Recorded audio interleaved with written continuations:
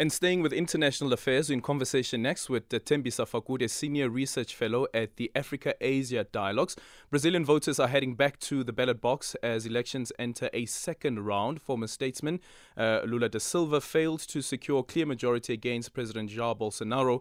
After votes were counted over the past 48 hours, former President da Silva only secured 48.2% of the vote and forced the runoff, which is set to take place on the 30th of October.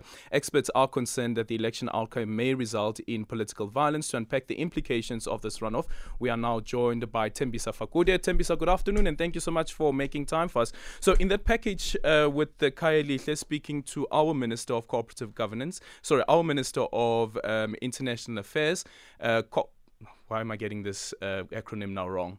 DIRCO. I'm getting the acronym wrong. Speaking to Naledi Pandor, the Minister of DIRCO, is that she hopes that the election results would be accepted. Is it clear-cut that as it stands currently, that one of the contenders would not accept the outcome of the elections post the runoff? Yes, it's clear. Jair Bolsonaro said that, basically preparing his supporters for war, and that's what he said. He said that he would either die, go to war, or go to jail. He's questioned the legitimacy of these elections, already claiming fraud before even the elections were counted. So he continued to threaten that he's not going to accept the results because the entire process is fraudulent. And that has, of course, presented a new challenge in terms of whether the large part of Brazil will accept the elections should they favor Lula da Silva, who is at the moment a front runner in this contest. And also considering, though, that Bolsonaro just got over 43%, and this is way above what the polls had said that he might get.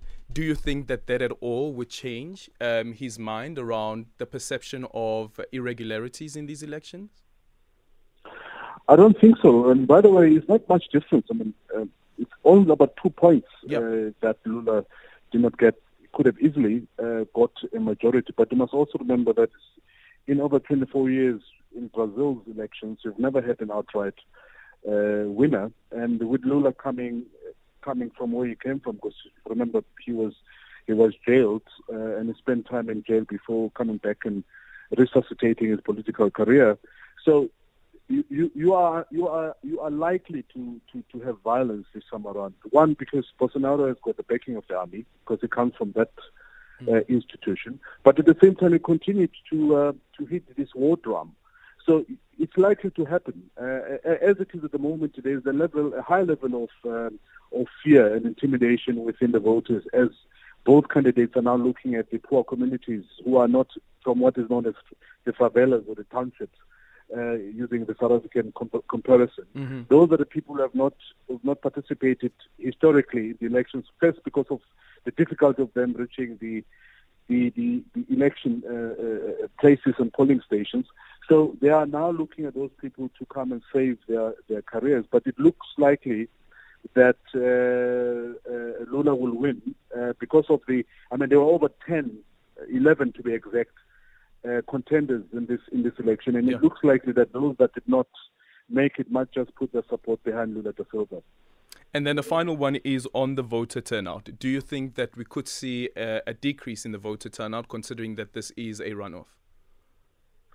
It's likely going to be a decrease, not only because it's a runoff, but because of the intimidation. Yeah. There's been a number of politicians and other activists who have been shot over the past couple of months. So people are actually very scared of going. If you looked at the candidates themselves, both of them are wearing bullet vests because they're fearing of being shot.